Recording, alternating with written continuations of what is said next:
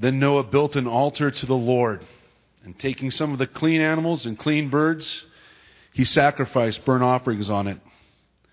The Lord smelled the pleasing aroma and said in his heart, "Never again will I curse the ground because of man, even though every inclination of his heart is evil from childhood. And never again will I destroy all living creatures as I have done.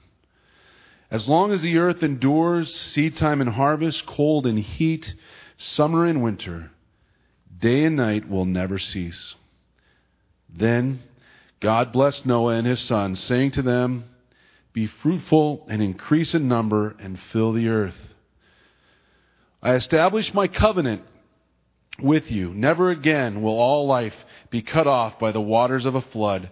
Never again will there be a flood to destroy the earth." And God said, "This is the sign of a covenant I am making between me and you and every living creature with you, a covenant for all generations to come. I have set my rainbow in the clouds, and it will be the sign of the covenant between me and the earth. Whenever I bring clouds over the earth and the rainbow appears in the clouds, I will remember my covenant between me and you and all living creatures of every kind. Never again will the waters become a flood, destroy all life." Thanks, Greg. Let's pray together, shall we? Well, Heavenly Father, we're gathered together as your people, a people that you have created. You have rescued us from sin, from ourself, from selfishness, and from the judgment to come through our faith in you. Thank you that you are our Savior. And we gather now as your people, expectant, Lord, wanting you to speak to us, to our hearts. So speak, Lord, and give us ears to hear. And may your words flow through me, and may they be only of you by the power of your Spirit. Guide our time. Bless it with your presence. We pray in Jesus' powerful name. Amen. Well, on the day I got married, I stood before friends and family and shared my vows with my wife. Not very well, because I tried to memorize them and I forgot halfway through. Not recommended, by the way. But I still promised to stick by her, to love her through thick and thin. Now, I didn't have a very clear idea of what I was doing that day. I was just, doing what I thought you were supposed to do to get married. But after 28 years of marriage and walking through life together and experiencing all kinds of things in our lives together that I could have never anticipated, I think I have a clearer sense of what it meant when I stood before friends and family and made those promises. Because I've come to understand marriage as a covenant relationship. A covenant relationship where you commit to one another, and those promises you make when you covenant to one another on your wedding day provide an atmosphere of trust. That as long as you follow through on those commitments, on those promises you made, it frees you up to love one another in a relationship of trust. That's what a covenant is meant to do. You make promises, and that is meant to inspire trust and care so you can go deeper in your relationship and love one another through thick and thin, through whatever comes. That's what a covenant does. It allows the relationship to grow in trust because of the promises that are made and carried out over time.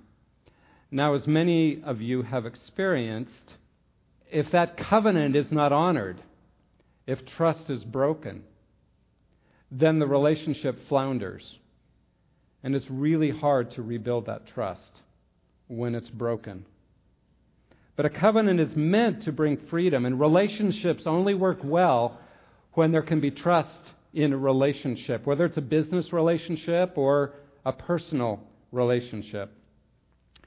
And actually, as we'll see today, covenant relationships, a place where trust can flourish are God's idea. They're not ours. He came up with it in the first place. In fact, over time, God has made a number of covenants with His people. And as we look at the covenant with Noah this morning, the very first clear covenant that God made in the Scriptures, we'll see how God gave it so that Noah could be secure in his relationship with God.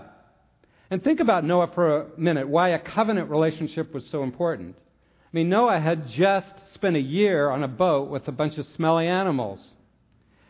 And he had watched all the rest of mankind be wiped out. He'd come through and been rescued from that judgment, but now he's standing on dry ground finally again. But he had to feel, I would think, a little insecure. I mean, I'm not perfect. God, you judge them. What about me? Am I secure in my relationship with you? And so God makes a covenant with Noah and with all mankind to follow, including us. Makes a promise that He would never wipe out all mankind again until the final day of judgment. Okay? He will never destroy the earth again. It will not happen. Because He wants us to be secure in His protection and His care and not fear judgment. So He makes a covenant with Noah, and let's explore what this means, because it gives us some guidelines for how He wants us as people to live in relationship with Him. And He gives us some responsibilities we see in the text, and then He makes some commitments as well in this covenant, because that's what a covenant is. It's a solemn agreement between two parties on how you will relate to one another. Now we see the first responsibility of us as human beings in the way Noah responds to God. And the first responsibility we see is to worship God. That all mankind, our first responsibility is to worship God. Let's look at this. Verse 20 of chapter 8 of Genesis. Noah's just gotten off the ark. And it says, Noah built an altar to the Lord and took of every clean animal and of every clean bird and offered burnt offerings on the altar. Everything on earth has died except what's on the ark with Noah and his family who is with him. And his very first response, as soon as he touches ground, is to build an altar of worship to God. Isn't that great? I think he had a clear sense that God had rescued him and that was his new identity. So he takes clean animals. Now, later they're defined what those clean animals were, later in the law, but in this point, Noah understood, I guess through the Spirit of God, what the clean animals were. And he sacrifices them as an act of worship to God. Now, why did he do this?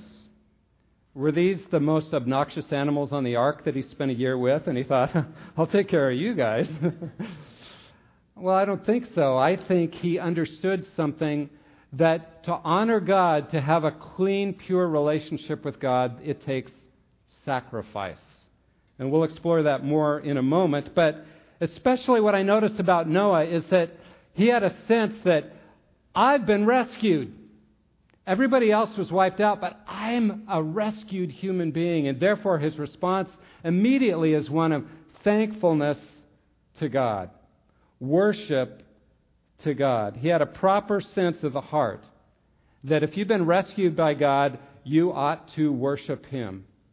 Now I want to contrast this with, I think, something we all struggle with in our culture, every one of us, because it's so built into our culture. And that is that we live not by thankfulness and worship, naturally. What we live by is a demand for our own rights. We live in America. The Declaration of Independence declares that we are endowed by our Creator with certain unalienable rights: life, liberty, and the pursuit of happiness. Those are wonderful gifts. But see, when they become our central way of approaching life, when they become at the core of how we view ourselves and our identity and how we live our lives, we get into trouble. Because if I'm out pursuing my rights and everyone else is too, we will be in conflict. If we feel like I have a right to life, I have a right for my life to go well, I have a right for liberty, I have a right to be free to do anything I choose to do. Doesn't this sound like our world? If I have a right to pursue happiness, even if it gets in the way of other people's happiness.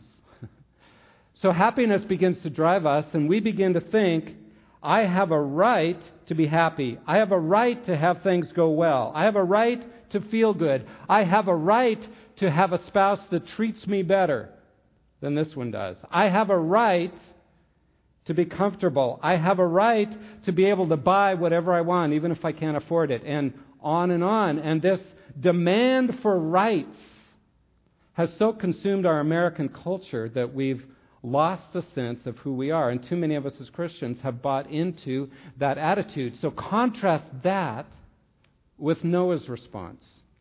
Lord, you've rescued me. I worship you. Everything I have, my life, any freedoms I have, any happiness I have is completely a gift from you. Everything I have is a gift. I find this is a major struggle in my own life, but I'm finding God moving me more and more to realizing who my identity is. I am a rescued person. I'm just somebody that God has chosen to give grace to, and that's my identity. And so that means that everything I have, the very air that I breathe, any relationship that I have, even the hard things in life, they're gifts to me from a loving God who is working out His grand purposes in my life, and I get to be part of that. You see how that changes the way you approach your life? Rather than demands and conflict, it's thankfulness and joy in whatever gifts He gives you. So Noah does an act of thanksgiving and worship, acknowledging who God is as the rescuer and acknowledging who He is as one who has been rescued. We have a philosophy of worship here that we put together, the elders put together, and the key beginning statement is this: worship is all that we are, mind, heart, soul, and body, humbly responding to all that God is as He reveals Himself, initiated and empowered by the Holy Spirit. God had revealed Himself to Noah as one who rescued him, though he didn't deserve it. God has revealed Himself to us as one who has rescued us through Jesus Christ, though we don't deserve it. And therefore our primary identity as the people of God is as a rescued people. That's who we are. And therefore our proper response is one of worship, thanksgiving, praise to Him. And all through the Scripture, God reinforces this. He wants the people of God to see themselves as a rescued people. When God rescued the people from Egypt, the nation of Israel, and formed a nation, He said, celebrate the Passover regularly. Never forget that you are a rescued, redeemed people. You've been redeemed from slavery. And He told us as the New Covenant, New Testament people of God, to celebrate communion regularly, to remember that we are a rescued people. We have been forgiven by a Savior who took our place. And that is our primary identity, and therefore our proper response in a covenant relationship with the God who has saved us is thanksgiving and worship. And notice God's response. Verse 21, the Lord smelled the soothing aroma. And that word soothing or pleasing is literally restful. Noah's name means rest. It's the same word as Noah's name here. God smelled the aroma and He delighted in it. It gave Him a sense of His heart at rest. No more judgment on mankind, but a sense of peace and rest because Noah is worshiping Him, responding to Him with worship. And so he says, I will never again curse the ground on account of man, for the intent of man's heart is evil from his youth. And I'll never again destroy every living thing as I have done. He says, I know mankind hasn't changed. Back in chapter 6, he said every intent of his heart is evil. Here in chapter 8, after the flood, every intent of man's heart is evil. But he says, you know what? I am covenanting myself to respond differently. I am covenanting myself to love man and provide an opportunity, a way of escape, a way of forgiveness. I will not destroy the earth again until the final judgment. Why does God respond this way? Because what He delights in more than anything is a proper relationship with us. He longs for that, so He covenants with us. And He delights in it when we worship Him with a thankful heart. That's what He longs for. It's interesting that what Noah does to worship God is he does a sacrifice. Now we find out later in the law that sacrifices are necessary to approach a holy God. Noah had that sense apparently, so he sacrifices these clean animals as a sign, I think, for us, a predecessor for us, for the later sacrifices in the law, and ultimately for us, the ultimate sacrifice, the one on the cross of Jesus, who gave His life for us. That the way we can approach a holy God is not through what we've done, not by doing it right, but through what He did in shedding His blood for us. Beautiful picture of that. And in the New Testament, this is described for us in the book of Hebrews, where we are exhorted in chapter 10, starting at verse 19, to approach this holy God, to come to Him in worship because of the blood that was shed by Jesus. Therefore, brethren, since we have confidence to enter the holy place by the blood of Jesus, by a new and living way which He inaugurated for us through the veil, that is, His flesh. And since we have a great priest over the house of God, let us draw near with a sincere heart in full assurance of faith, having our hearts sprinkled clean from an evil conscience and our bodies washed with pure water. He wants us to come, as Noah did, in worship and thankfulness. Approach the throne through the blood of Jesus Christ. Now, what about us, though? I mean, the sacrifice of Jesus covered us, right? So we don't need to do sacrifices, right? I mean, we don't do sacrifices to approach God. No, we don't. Jesus' blood was once for all. It's been covered. But does the New Testament teach anything about sacrifice? Are we to come to Him? What does that look like for us? Do we sacrifice somehow for God? Well, actually we do. I want to read a couple of passages that describe that. Romans chapter 12, verse 1 says this, "Therefore I urge you, brethren, by the mercies of God, to present your bodies a living and holy sacrifice, acceptable to God, which is your spiritual service of worship." Notice what Paul says there. He says, our means of worshiping, of sacrificing, is to lay ourselves on the altar. Not to kill an animal, but to lay ourselves and say, not my will, but yours be done. I will follow you. My life, my body is a sacrifice that I give to you, Lord, because you have rescued me. As a response of thanks, I will give my life to you. And then in Hebrews chapter 13, starting in verse 15, the author of Hebrews writes this, "Through Jesus, then, let us continually offer up a sacrifice of praise to God. That is the fruit of lips that give thanks to His name. And do not neglect doing good and sharing, for with such sacrifices God is pleased." So there he says, hey, what we're to bring to Him as a sacrifice of thanksgiving and worship is praise, thanks, and doing good, seeking to love others, seeking to care for them. That's the kind of sacrifice we're to bring today. So man's first responsibility, we see Noah living out here in this covenant relationship with God, is simply to come in worship, to recognize we are a rescued people and respond in worship and thankfulness as a result. Another responsibility he gives us, I think, in the next few verses as he talks to Noah, is to cherish life. to cherish life in a variety of ways that he describes.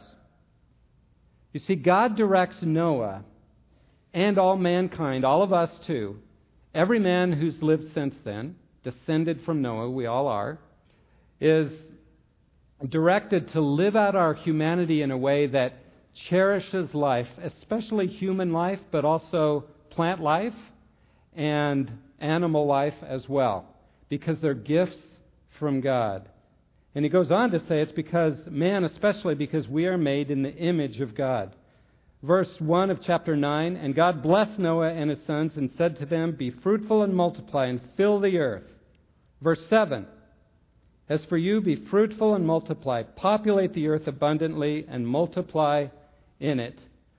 So God reissues the command. He's now destroyed creation and now he's recreating it after the flood.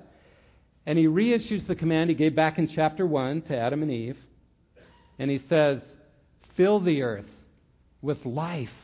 You see, God loves life. He created it. It's wonderful. And he says, fill the earth, multiply. Fill the earth with life. It's a gift from God.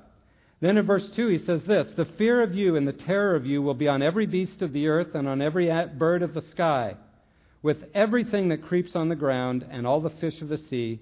Into your hand they are given.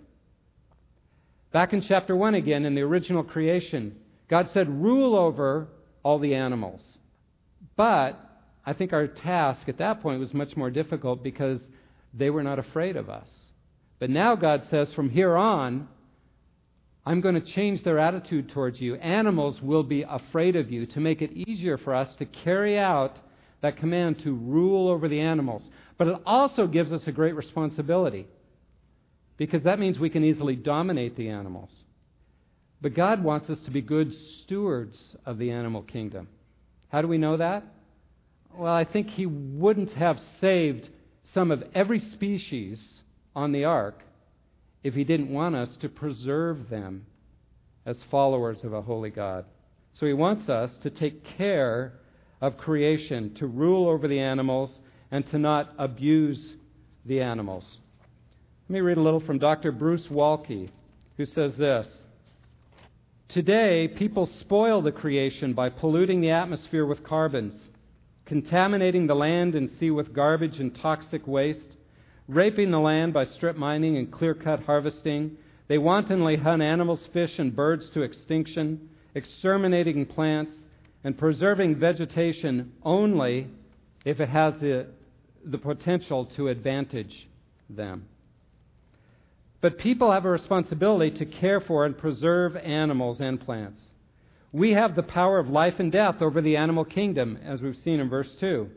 The intentional repetition of the phrase, every living creature and all life, affirms God's desire to preserve every species. The human ruination of the earth's ecological systems and the annihilation of species are matters of grave concern to the Creator. Grave concern to the Creator. So He's called us to be good stewards, to care for animals and the creation around us. Then in verse 3 he says this, every moving thing that is alive shall be food for you. I give all to you as I gave the green plant. You may recall back in chapter 1, as God created Adam and Eve, He said, I give to you every green plant for food. They were vegetarian. Noah was a vegetarian. Enoch, Methuselah, all of them were vegetarians up to this point. And now God says, you know what? I want to bless you. I want you to care for the animal kingdom, but I also want you to enjoy them as food. In other words, He's saying, enjoy a good steak now and then. Nice tender chicken breast. You know? Enjoy lobster now and then. I mean, He's saying, I've given them to you as a blessing to you, as a gift to you for food. Originally, only the plants were given for food, but now He says, enjoy animals for food. And then notice what He says, verse 4, only you shall not eat flesh with its life, that is, with its blood. It says, don't eat blood. Why is that such a big deal to God? He says it a number of times throughout Scripture. Well, notice he says, the life is in the blood. He wants us to see how valuable life is. And we know that the life is in the blood, right? I mean, it courses through our system. It brings life to every cell of our bodies. And if your blood gets spilt out, you die. And so they had a sense that the life is in the blood. He wants us to value life, even animal life. And so don't drink the blood. I think that's part of the reason he says that, but I think there's another reason.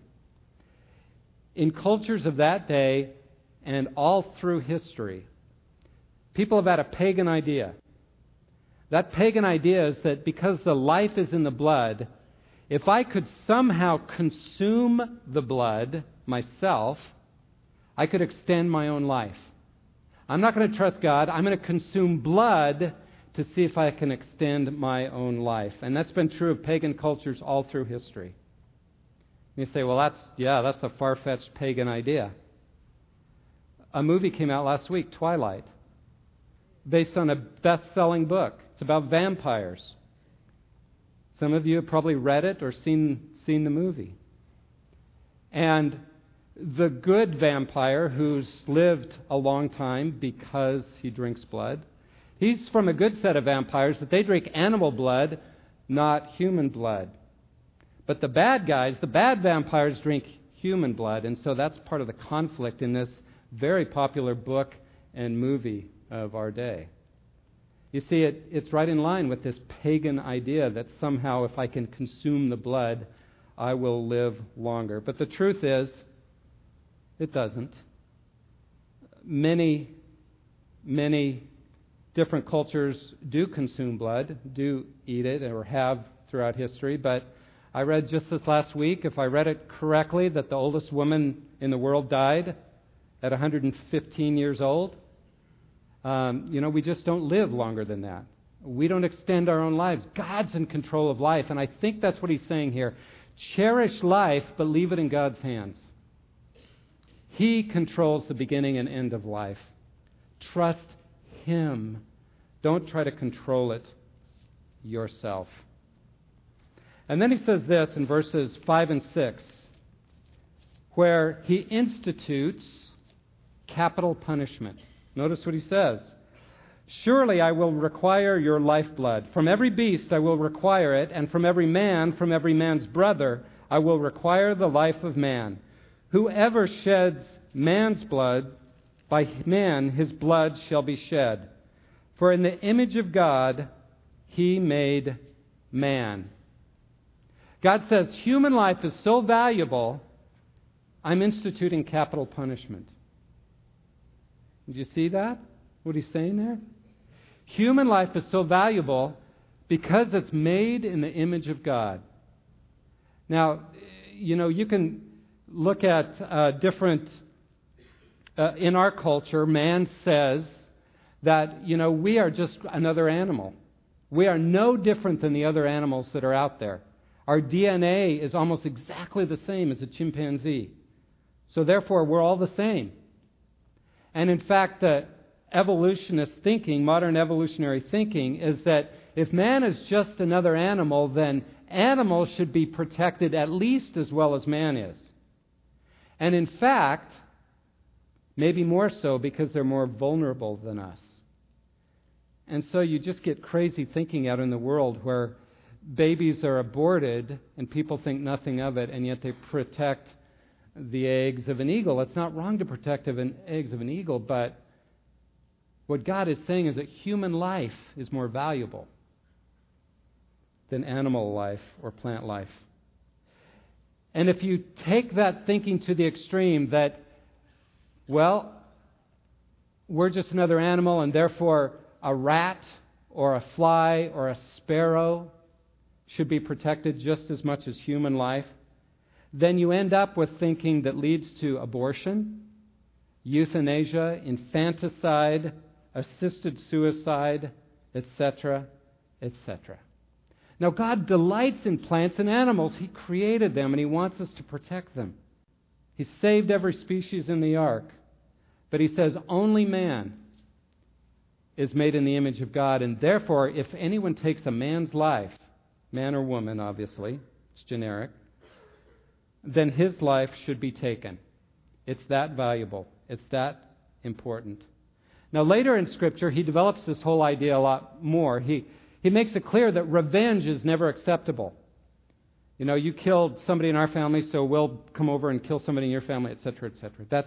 That's never proper in the Scriptures. Later we see that only Israel, the state of Israel in the Old Testament, had the right to take a life, and only on the basis of proper witnesses and proof and everything else. In the New Testament, Romans chapter 13, it says, God has given to the state the right, the sword, which really is talking about capital punishment, the ability to take life if someone murders an innocent victim. But we, as New Testament believers, I think if a murderer truly repents, we want to forgive them, absolutely. But there's something very important about this that we must not forget. Human life is so valuable that if an innocent life is taken, and God says that life should be taken, or the ground is polluted, the land is polluted itself. I want to look at Numbers chapter 35 and read a couple of verses there because I think it's very significant what it says. It says in verse 30 and following, if anyone kills a person, the murderer shall be put to death at the evidence of witnesses. No person shall be put to death on the testimony of only one witness. Moreover, you shall not take a ransom for the life of a murderer who is guilty of death, but he shall surely be put to death. So you shall not pollute the land in which you are, for blood pollutes the land, and no expiation can be made for the land for the blood that's shed on it, except by the blood of him who shed it. You shall not defile the land in which you live. So if a land there's innocent blood being shed and there isn't justice, capital punishment, he says the land itself becomes polluted. Very interesting. Now, I understand the whole issue of capital punishment is very hard and difficult in our country because it's not always just, and you want to make sure you never take an innocent life, and it gets caught up in the courts, and there's all kinds of problems with it in our country. I understand that. But I think we need to understand God's value of human life to the point that if an innocent life is taken, that the ground is polluted unless the murderer, their life is taken. That's pretty profound. And it raises the question for me of the whole issue of abortion. Since 1973, in the Supreme Court decision of Roe v. Wade, an estimated 48.6 million babies have been aborted in this country, according to the National Right to Life Committee. And if taking of innocent life pollutes the land, then how are we in America today? Not in a good place, I wouldn't think. So how should we as Christians respond? Well, I think in a number of ways. I think God will lead some to seek to change the laws. And if God leads you to do that, that's a wonderful calling. I think God calls us to work to love pregnant mothers, to help with adoptions and give people alternatives, to adopt children ourselves, to love those who were rejected by our world. There's a lot of ways we can seek to cherish life in our worlds by loving and caring and reaching out. I want to talk just specifically about Down syndrome babies. A 2002 literature review of elective abortion rates found that 91 to 93% of pregnancies in the United States with a diagnosis of Down syndrome were terminated. 91 to 93%. People find out they're going to have a Down syndrome baby, they abort it. If we want to learn to cherish life, I think we ought to do what Sarah Palin has done. As many of you know, she has a Down syndrome baby born last April, and she was questioned about it. Why didn't you, like everyone else, abort the baby? His name is Trig. Palin said she and Todd feel blessed and chosen by God. In their eyes, she said, he's absolutely perfect. She writes, children are the most precious and promising ingredient in this mixed-up world we live in down here on earth. Trig is no different, except he has one extra chromosome, Palin wrote. As for people who think a baby like Trigg shouldn't even be born, look around, the governor wrote. Who is perfect or even normal? She's chosen to honor life. So should we. So should we. That's our responsibility, to worship God and to cherish life in the best way we can. What is God's responsibility in return? Well, as we've heard in the scripture reading this morning, He's promised to protect life. He's promised that He will never again destroy all life in a flood or a similar natural disaster. He will not allow us to destroy the world. He will only do it in His timing at the final judgment.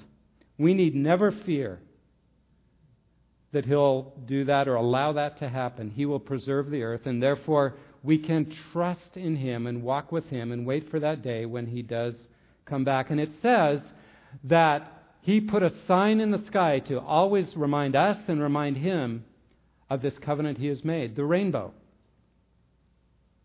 This word for rainbow is literally the word for like bow, as in bow and arrow. Almost everywhere in Scripture, that is how it's used, for a weapon of war. And I love this picture of a rainbow because a rainbow is like a bow that's hung up in the sky. God has hung up His weapon of war and said, I will no longer be angry. I will leave opportunity for repentance. I want a covenant relationship with you. I will not destroy the earth again. I will give you much time to repent and turn to me. I've hung up my weapon in the sky, and every time you see a rainbow, it's a reminder. And something else strikes me about this. If you were to put an arrow to this bow and shoot it, where would it go? It would go up, right? That's the way the bow is formed. I don't know that God intended this, but it just strikes me that ultimately in the final judgment, that's what God did. He took the arrow for us. He took the bullet for us. In the cross of Jesus Christ, He took the judgment I deserved, the judgment you deserved. That's His ultimate covenant with us.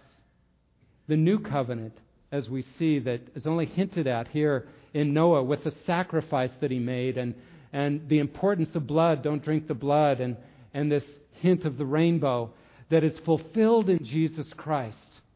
This new covenant, God took the punishment on Himself and He said, all you have to do is come to me. And He wants us to do the same things He told Noah to do. Worship Him as a rescued people. And cherish life as a gift from Him, that every breath, everything I have is a gift. And then we'll be living out our full humanity, what God created for us to be. As a rescued people, He did for us what we could never do for ourselves. He rescued us from sin and death and the judgment to come. And therefore, let's worship Him. Let's pray. Thank you so much, Lord Jesus, that you were willing to take the bullet for us, take the arrow for us, that you died on the cross when we should have died on the cross. And we give you praise because we are a rescued people. That is our identity. Lord, help us to lay aside our rights, to not demand that life go our way in some arrogant way, but help us bow before you in worship and submission and thankfulness for what you have done to rescue us and set us free from ourselves. We thank you and praise you in Jesus' precious name. Amen.